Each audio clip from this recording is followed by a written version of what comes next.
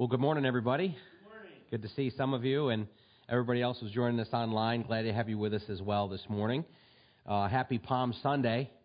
This is a very strange thing. Yesterday we were talking about it, and it's like, wow, tomorrow's Palm Sunday, and no church service and no palm branches to hand out or any of that stuff. It's very odd, but we're going to be talking a little bit about that today, and we'll be celebrating that in our hearts for sure. Next week, of course, being Easter Sunday, and if you guys want to start planning ahead for that, I would like to share communion with you online. So we'll talk about that, and maybe we can even get ready at the beginning of service next week. But I would like to do that. We'll see how that turns out. But just because we can't be together physically, we are together in spirit, right? We are together in heart. So got a couple of announcements.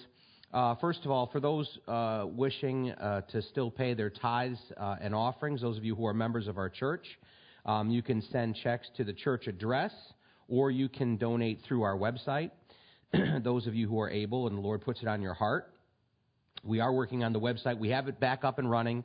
We have it under, we have a new domain, and it's now a secured site, and we're working on getting all the kinks worked out of it so that we can have a seamless process there with streaming our videos.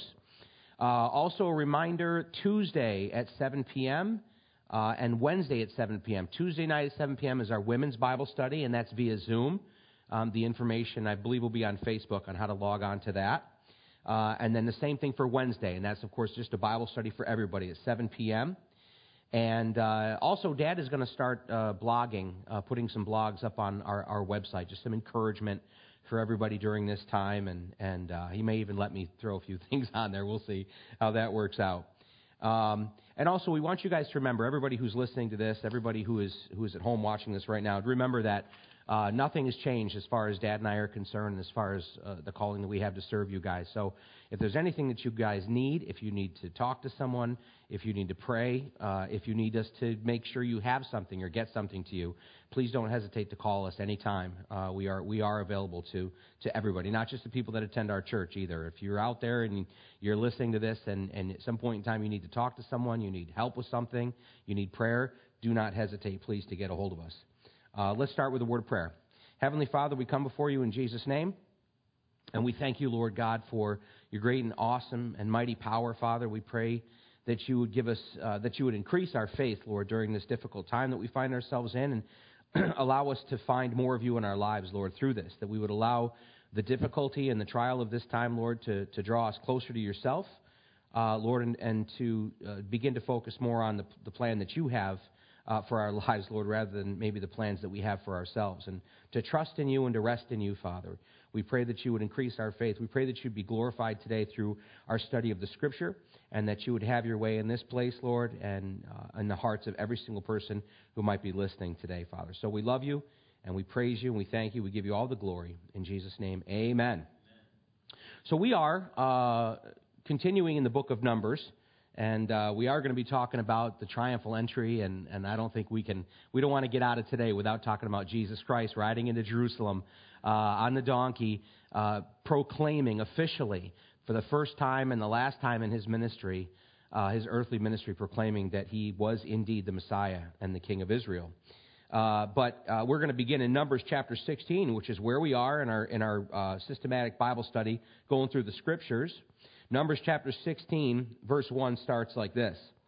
Now Korah, the son of Ishar, the son of Kohath, the son of Levi, with Dathan and Abiram, the sons of Eliab, and On, the son of Peleth, sons of Reuben, took men. And they rose up before Moses with some of the children of Israel, 250 leaders of the congregation, representatives of the congregation, men of renown. So this is a large group amongst the people of influential people. This isn't just a ragtag group of men. This is a large and influential group of people. Of course, Korah being the son of Ishar, it says the son of Kohath. The family of Kohath, remember, this is the family amongst the tribe of Levi. This is the family that was responsible for carrying all of the articles of the holiest place, the holy place and the most holy place within the tabernacle. These were the people who were responsible for carrying the Ark of the Testimony or the Ark of the Covenant.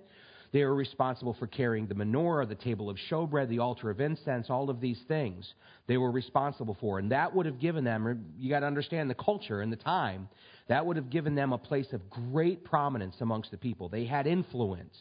And not only that, but the 250 leaders, it says, of the congregation, men of renown. This is a large group. This is a large faction of people, and not just any people. Influential people, people who were known, people who were listened to, who come to Moses at this point in time. They gathered together in verse 3 against Moses and Aaron and said to them, "You take too much upon yourselves." Now, I want to just qualify that in the language there. When it says you take too much, it's not that they're saying, hey, listen, you're doing too much, Moses, let us help. That's not what it means. What it means is you presume too much. Moses, you think you have rights that you don't have. Moses, you think that you have authority over us that you don't have. That's what they're saying here to Moses and Aaron. You take too much upon yourselves, for all the congregation is holy, every one of them, and the Lord is among them. Remember last week we talked about the fact that God had said to the children of Israel, I am going to make you a kingdom of priests. It wasn't just one. He wanted all of the children of Israel. He wanted all of them to be representatives of His glory, to be representatives of His kingdom. Just as every single Christian who's out there hearing the sound of my voice, and every Christian throughout the world, God has called you to be a minister of the gospel of Jesus Christ. It's not just the guy who stands behind the pulpit preaching the word of God who's a minister of the gospel of Jesus Christ. It's everyone who is in Christ, everyone who knows Christ, everyone who has a relationship with Jesus Christ. You are a royal priesthood, the Bible says, a holy nation. And so that's probably what they're referring to, that God had said that they were a kingdom of priests. All the people are holy. It's not just you, Moses. He says, why then do you exalt yourselves above the assembly of the Lord? So the idea here, the accusation that Korah and this band of people are making against Moses and Aaron is that they in some way or somehow are exalting themselves.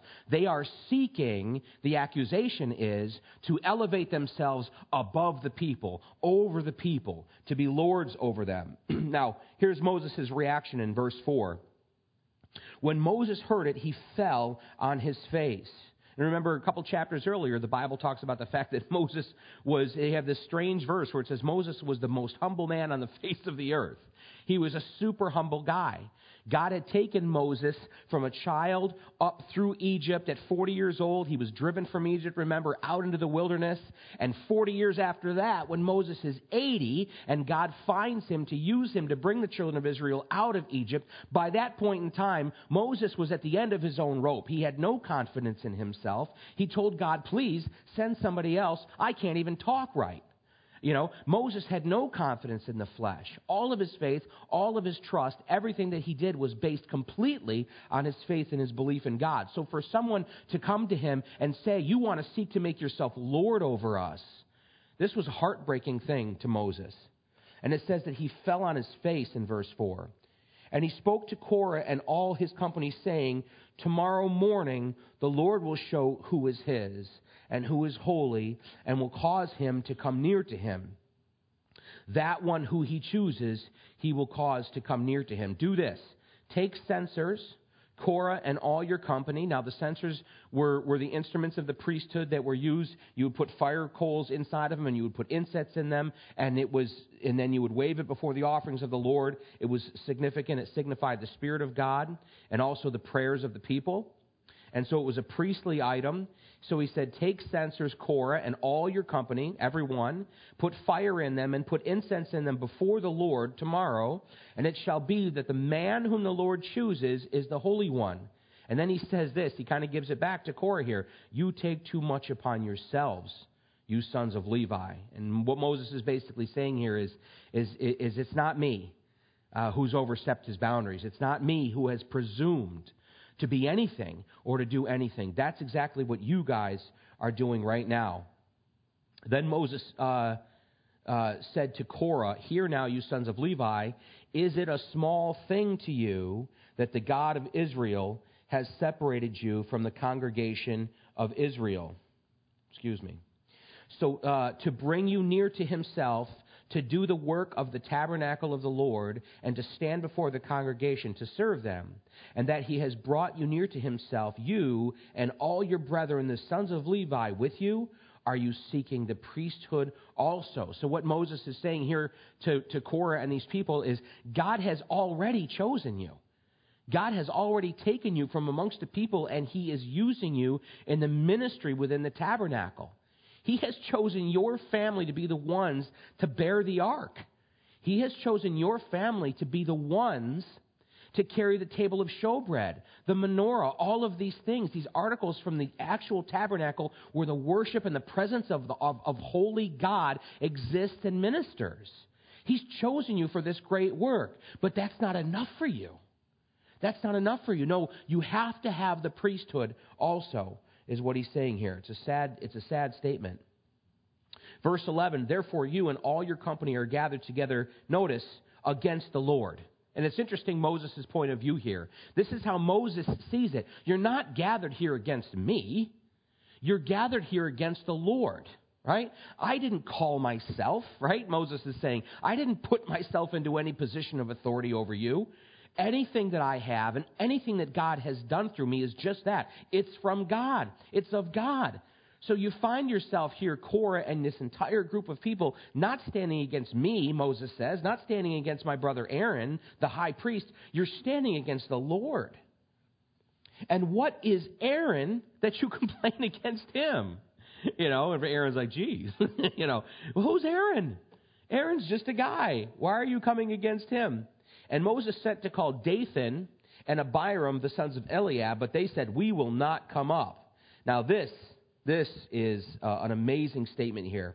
Verse 13, they say this, is it a small thing, notice, that you have brought us up out of a land flowing with milk and honey to kill us in the wilderness, that you should keep acting like a prince over us?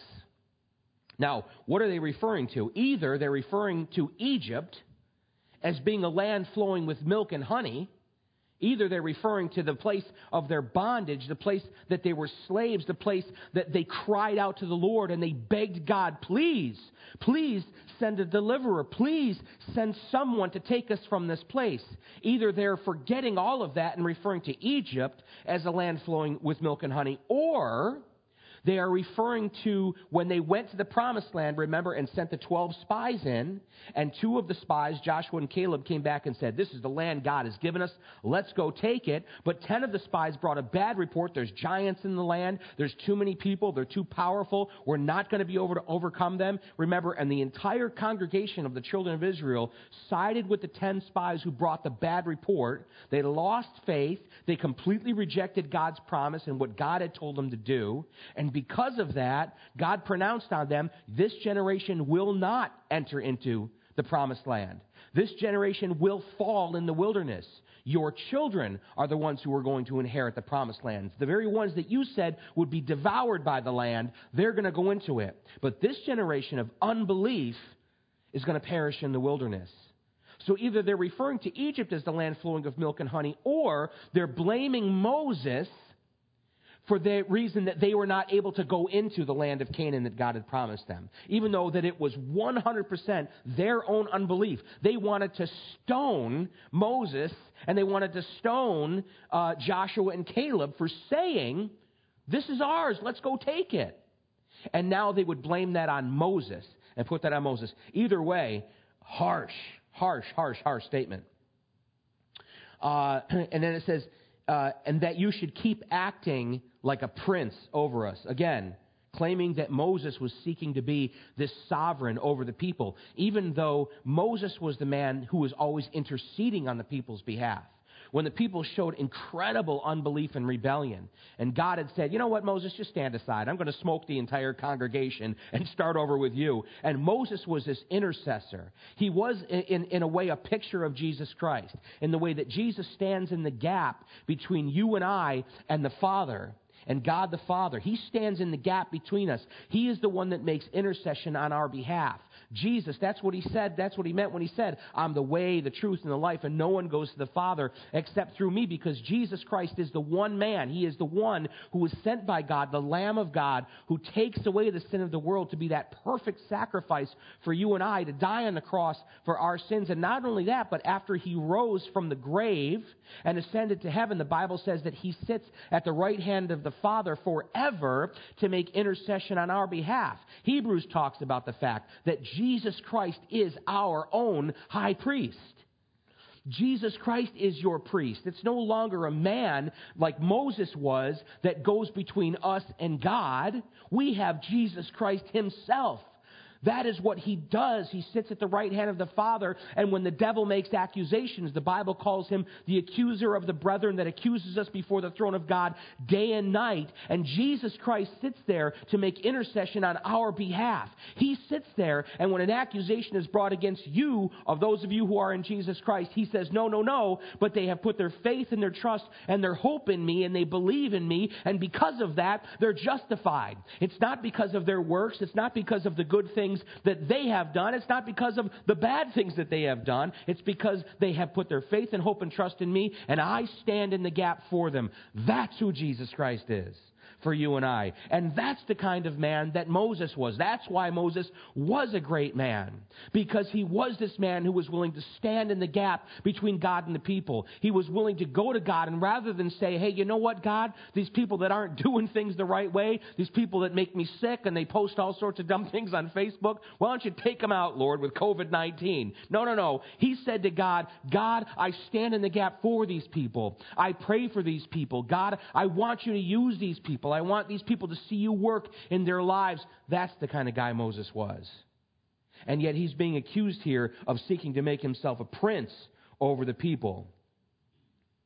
Moreover, in verse 14, they say to him, you have not brought us into a land flowing with milk and honey, nor given us inheritance of fields and vineyards.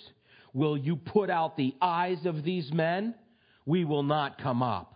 So now they're accusing Moses again of not only lording himself over the people, but he's saying, you're trying to kill us now because we're speaking the truth about you. Now you want to put our eyes out. Moses had, of course, made no such threat. He had said no such thing. Moses was making this all about the Lord. It's the Lord who you're coming against. It's the Lord who you're rebelling against.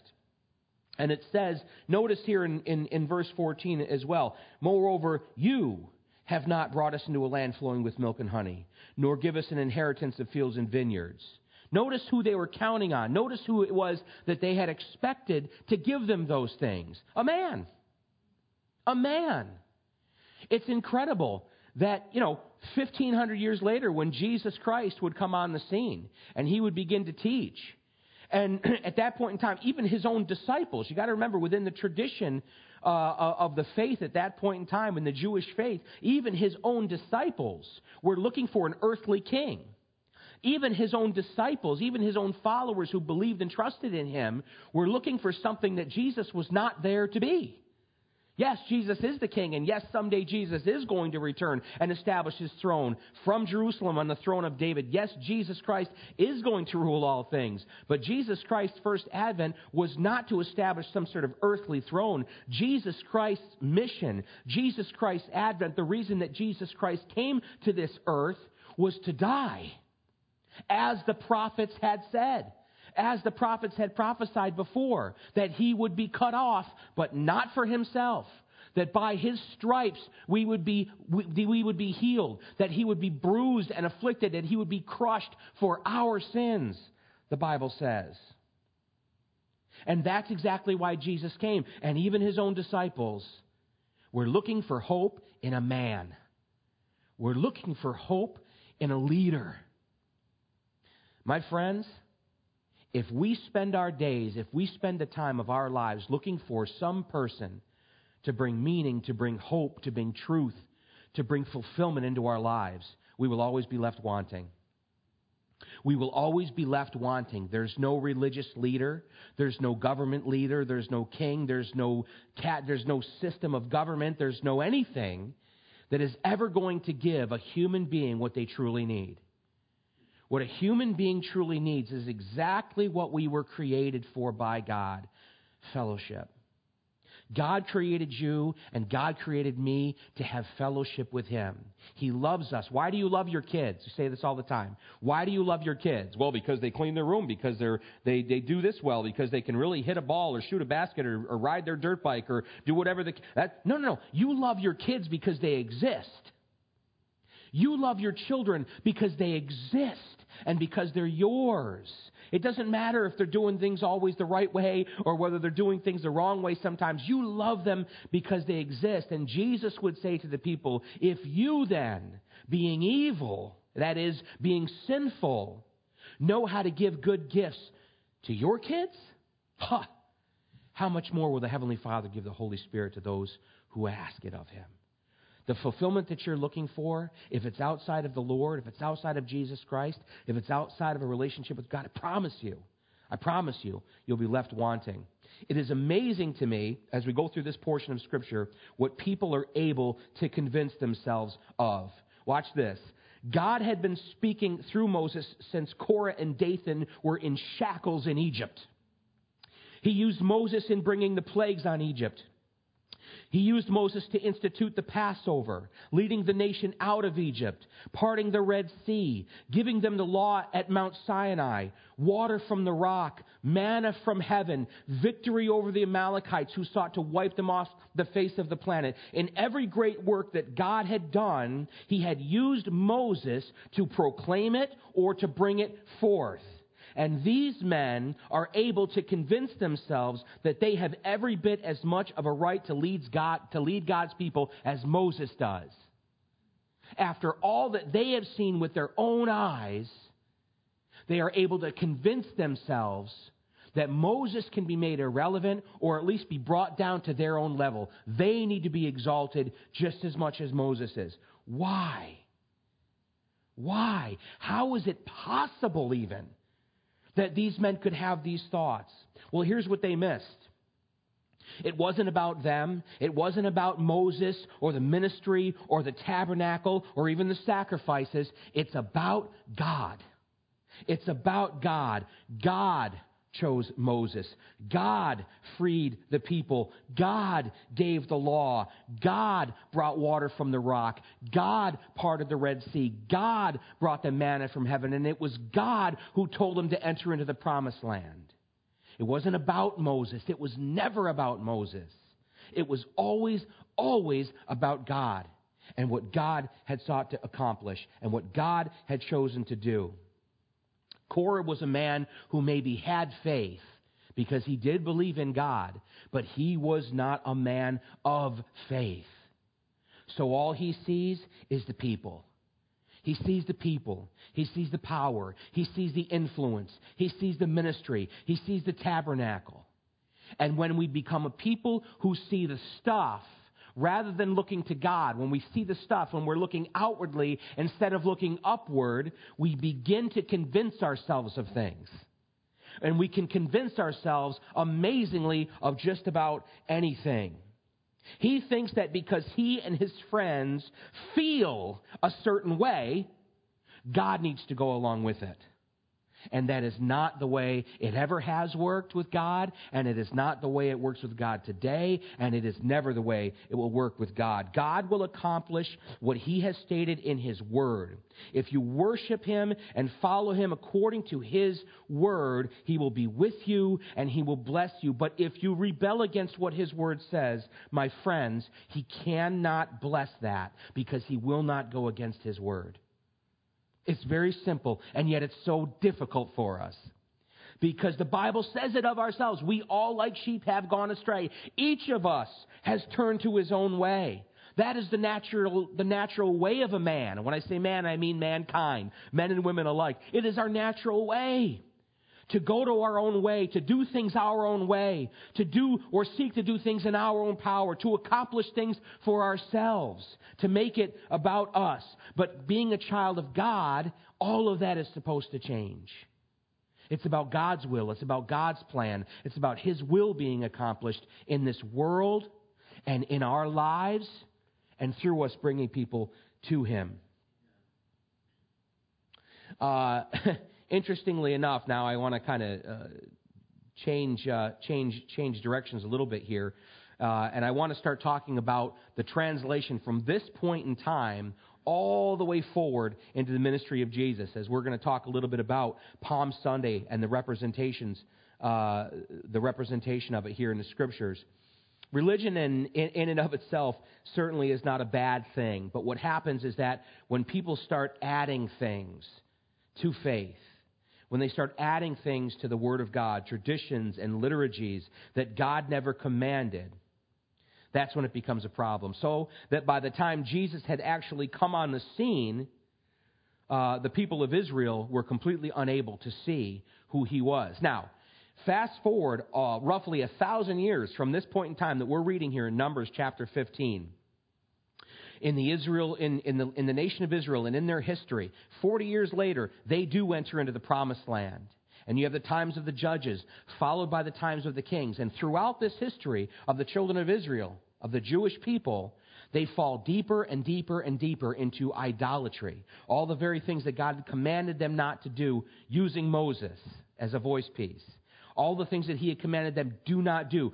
Seek after the things of me. Follow the things that I have commanded you to do. Stay true to me. Stay near to me. Don't go after other gods, because that's the very reason that all these nations have been dispossessed and have had calamity in their nation, because they've gone after other gods, because they have rejected me as their king. Don't do that. And yet, the children of Israel, when they go into the promised land, it doesn't take too many generations where they become more and more steeped in idolatry. And God sends prophets to warn them. God sends prophets to tell them, you're going in the wrong direction. You're doing the very thing that God had told you not to do. And they take the prophets and they would stone the prophets. They would kill the prophets. Tradition tells us that the prophet Isaiah was put into a log and sawn in half because they did not want to hear the word of God, even though they knew it to be true. And they went after their idolatry until finally God allows the entire nation of Israel to be taken captive into Babylon. The Babylonians come sweeping into the land, just as God had foretold through the prophets. And because of the unrepentance of His own children, the Babylonians come sweeping into the land. They sack Jerusalem. They destroy the temple, Solomon's temple.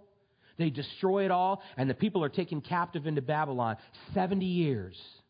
70 years are taken captive. And an amazing thing happens during that time. During that 70 years, and when they come back after 70 years into the land of Israel, into their own land, they are 100% completely cured of idolatry. They no longer go after idols. They no longer are doing the things that their forefathers had done that got them taken into captivity. But something else happens. From the time they come back into the land and they build a new temple and they begin to worship God there and study the Torah and the law again, and they begin to become completely given over to the faith system that God had given them, something else happens. That's even worse than before with the idolatry that they were committing, is they begin to put all of their faith into the religion. They begin to put all of their hope that they had a relationship with God and that they were going to be with God and that they were children of God based on the system, based on the religion. Over the next 400 years before Jesus Christ comes, they become so steeped in tradition and liturgy that God never commanded, that when Jesus Christ comes on the scene, teaching the Word of God exactly as it had been intended, teaching the law, teaching the prophets exactly as God had intended, they reject Him. They reject Him completely. Jesus would say this to the religious leaders in the Gospel of John, chapter 5, verses 38 to 40. But you do not have God's Word abiding in you, because whom He sent, Him you do not believe. You search the Scriptures, for in them you think you have eternal life, and these are they which testify of me. But you are not willing to come to me, that you may have life. And the culmination of this happens, no, you guessed it, Palm Sunday. Palm Sunday. Now, when we think about Palm Sunday, we think about, yes, Jesus riding on a donkey for some reason, and He comes into Jerusalem, and for some reason, people decide to lay palm branches in front of Him and start singing Hosanna, and then it's Palm Sunday. And then not too long after that, He gets crucified, and of course, then we have Easter. There was so much more going on Palm Sunday than just that.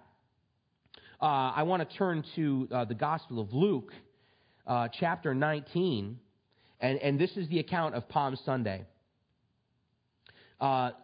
Luke chapter 19, starting with verse 35. Then they brought him, that is, this colt, this donkey, to Jesus. And they threw their own clothes on the colt, and they set Jesus on him. And as he went, many people spread their clothes on the road. Then, as he was now drawing near the descent of the Mount of Olives, the whole multitude of the disciples began to rejoice and praise God with a loud voice for all the mighty works they had seen, saying, "Blessed is the King who comes in the name of the Lord." That is the messianic cry. That is the messianic psalm that was only to be sung to the Messiah. Peace in heaven and glory in the highest. Now watch what happens. Verse 39. Some of the Pharisees called to him from the crowd, "Teacher, rebuke your disciples." Why did they say that? Because they knew exactly what they were saying. They were proclaiming that Jesus Christ was the Messiah of Israel, that he was the promised one, promised through the Scriptures, promised through the prophets. That's exactly who he was. And they were saying that, and the Pharisees, these teachers of the law, these religious leaders, they knew it. And so they said, "Rebuke your disciples." Notice what Jesus says in verse 40. But he answered and said to them, "I tell you that if these should keep silent, the stones would immediately cry out." Now, let's move past that to verse 41. Now, as he drew near, he saw the city, and he wept over it. This is after the triumphal entry. This is after the palm branches. This is after the hosannas are sung. He draws near to the city, and we have this scene, Jesus now weeping over Jerusalem. In verse 42 it says, "If you had known, even you, especially in this your day, the things that make for your peace, but now they are hidden from your eyes. For days will come upon you when your enemies will build an embankment around you, surround you, and close you in on every side, and level you, and your children within you to the ground, and they will not leave in you one stone upon another, because you did not know the time of your visitation."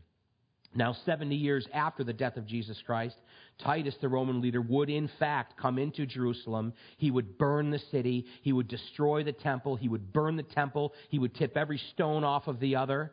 And he would sack the city, and the people were driven from the city of Jerusalem, out really scattered into all the nations, really until June 14th, 1948, when the Lord brought them back to their land. But why did Jesus hold them accountable to know that this was their day? As Jesus weeps over Jerusalem and he makes this statement, he says, "If you had known, even you especially in this your day, the things that make for your peace, but now they are hidden from your eyes." Jesus expected that they would know that this was the day that he was to present himself as the Messiah. He expected of them that they would have known that in this was their day that Jesus was to present himself. Why is that? In the Old Testament, now this is the book of Daniel, the prophet Daniel. This was written during that Babylonian captivity that we briefly mentioned. The 70-year Babylonian captivity that the children of Israel found themselves in. During that time, the prophet Daniel wrote this. In Daniel chapter 9 and verse 25, Daniel has this visitation from the archangel, and this is the message that he receives. "Know therefore and understand that from the going forth of the commandment to restore and to build Jerusalem until Messiah the Prince shall be 7 weeks and 62 weeks. The street shall be built again, and the wall even in troublous times." This includes a mathematical prophecy. What the angel was saying to Daniel here was he was telling him exactly when the Messiah was going to appear. When he says that from the going forth of the commandment to restore and build Jerusalem until the Messiah the Prince shall be 7 weeks and 62 weeks. Now these are weeks of years. These are weeks of years, or 69 altogether. When you add it up, 69 weeks of years, 7-year periods. Okay? So 69 7-year periods. And there's a mathematical prophecy here. The Jewish and the Babylonian calendars used a 360-day year. 69 weeks of 360-day years, bear with me, guys, totals 173,880 days. That is very specific. 173,880 days. In effect, Gabriel told Daniel that the interval between the commandment to rebuild Jerusalem until the presentation of the Messiah as king would be 173,880 days. Now, here's where it gets really interesting. The commandment to restore and build Jerusalem was given by Artaxerxes Longinus on March 14th, 445 BC. Okay? 445 years before Jesus Christ was born, and after this prophecy had been written by Daniel to the day of when Messiah would appear, 445 BC, Artaxerxes Longinus gives this order, this decree, to restore and rebuild Jerusalem. The emphasis in the verse on the street and the wall was to avoid confusion with other early mandates confined to rebuilding the temple. What that means is, before this order, this decree went out by Artaxerxes to restore and rebuild the city, Jerusalem, with its walls and with its streets, there had been orders given that they were allowed to go back and rebuild the temple. They were allowed to rebuild the temple, the place of worship, but not the city. This is a very specific decree that Daniel had prophesied. It actually says, the street shall be built again and the wall, even in troublous times. So this decree went forth 445 BC. During the ministry of Jesus Christ, if you recall, there were several occasions in which the people attempted to promote him as king, but every time he carefully avoided it. And he would say to them, my hour has not yet come. My time has not yet come. Then, all of a sudden, one day, he miraculously arranges it. On this particular day, he rode into the city of Jerusalem riding on a donkey, deliberately fulfilling a prophecy of Zechariah that the Messiah would present himself as king in just that way. This is from Zechariah 9:9. Rejoice greatly, O daughter of Zion. Shout, O daughter of Jerusalem. Behold, thy king cometh unto thee. He is just and having salvation, lowly, and riding upon a donkey, upon a colt, the foal of a donkey. Whenever we might easily miss the significance of what was going on, the Pharisees come to our rescue, right? And so the Pharisees, when this overzealous crowd is crying out, Hosanna, and they're proclaiming, blessed is the King who comes in the name of the Lord, peace in heaven and glory in the highest, the Pharisees got upset about it because they knew exactly what they were saying. But Jesus endorses it when he says to them, I tell you that if these should keep silent, the very stones would immediately cry out. This is the only occasion, this is the only time that Jesus presented himself as king. This was on Palm Sunday, and the date is April 6th, 32 AD. So what's the point? Exactly this. When we examine the period between March 14th, 445 BC, when the command and the decree was given to restore and rebuild Jerusalem, 445 BC, March 14th, until April 6th, 32 AD, and you correct for leap years as well. You take everything into consideration, you discover that it is 173,880 days exactly to the very day. To the very day. So Daniel the prophet had actually come out with this wild prophecy in which Gabriel told him the exact day. This is how many days. And he gives this decree. Here's the decree. It's going to go forth to restore and rebuild Jerusalem. From that day, you can count forward, Daniel. You can count forward 173,880 days, taking into account leap years and everything else. And on that day, the Messiah will come. And on that day, 32 AD, Jesus Christ rode into Jerusalem on a donkey And the people said, Hosanna in the highest. Blessed is he who comes in the name of the Lord. Jesus held them accountable to have known what the Word of God said about his coming. How does this tie into Korah from Numbers chapter 16? And Dad's going to cover this in the second verse, in the second service this morning, when God deals with Korah and this band of rebels. That they were held accountable, not to Moses, not even to the ministry, but they were held accountable to have known what the Word of God said and to obey it. To know what the Word of God said and to obey it. And Jesus Christ, in the exact same way, on Palm Sunday, he expected and he held the religious people accountable that they should have known what the Word of God says. And all this time that we're living in, and people are asking, are we heading into the last days? Are we heading into the tribulation? Is Jesus Christ coming again shortly? Is Jesus Christ coming? Well, yes, I believe he is coming shortly. I believe the time is short. I do believe his return is near. But in the New Testament, in the ministry of Jesus Christ, and then into the writings of the apostles, we are never given a day. In fact, we're told no one can know the day or the hour. The Bible says not even the Son knows the time of his return, but only the Father which is in heaven. But here's what we are given, saints. We are given a list and a series of things to watch for, to look for. The most important thing being that the Jewish people would be brought back into their own land and reestablished as a nation, which happened in 1948. That is the greatest prophecy that we've seen happen. But then all of the other signs that we've seen, wars and rumors of wars and famines and pestilences and earthquakes in various places and all these, and people say, well, that could happen anytime, anywhere. Jesus gave us, the Word of God has given us a specific group of things to be looking at and to be expecting his imminent return. That's where we come into this, guys. Where do we fall into this equation? We're talking about Korah. We're talking about the Pharisees who didn't believe in Jesus. So where do we fall into this equation?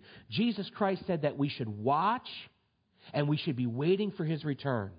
And that in the meantime, as we watch, as we wait, and we see these signs taking place, Jesus said, no, when you see these things taking place, it's coming.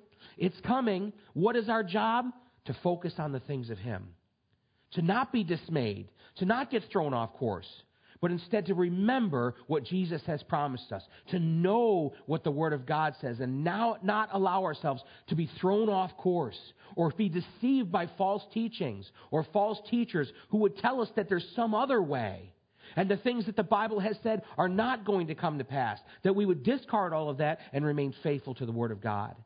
The same thing that he had expected that Korah would do, and the same thing that he had expected that the Pharisees and the teachers of the law would do in Jesus' day, friends, he expects us to do the same exact thing. Be obedient to the Word. Stay focused on the things of God. Do what he's called you to do. Study this book.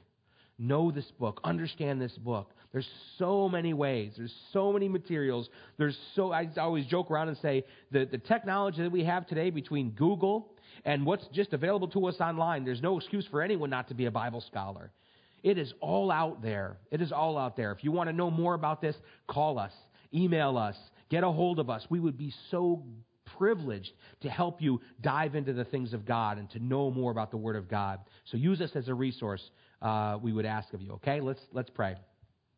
Heavenly Father, we come before you in Jesus' name, and we ask and pray, Lord, that you would implant these truths of your Word, Lord, in our hearts, and you would help us to be people of faith, Lord. Not just people who have faith, but people of faith who live their lives according to our faith, Lord, and our belief and our trust in you and in what your word says, Lord. We pray that you would use us in these difficult days, Lord, to be a light, to be helpful to people, Lord, to be examples of what is right and how we ought to conduct our lives, Lord, here on earth, but also where our hearts ought to be, Father.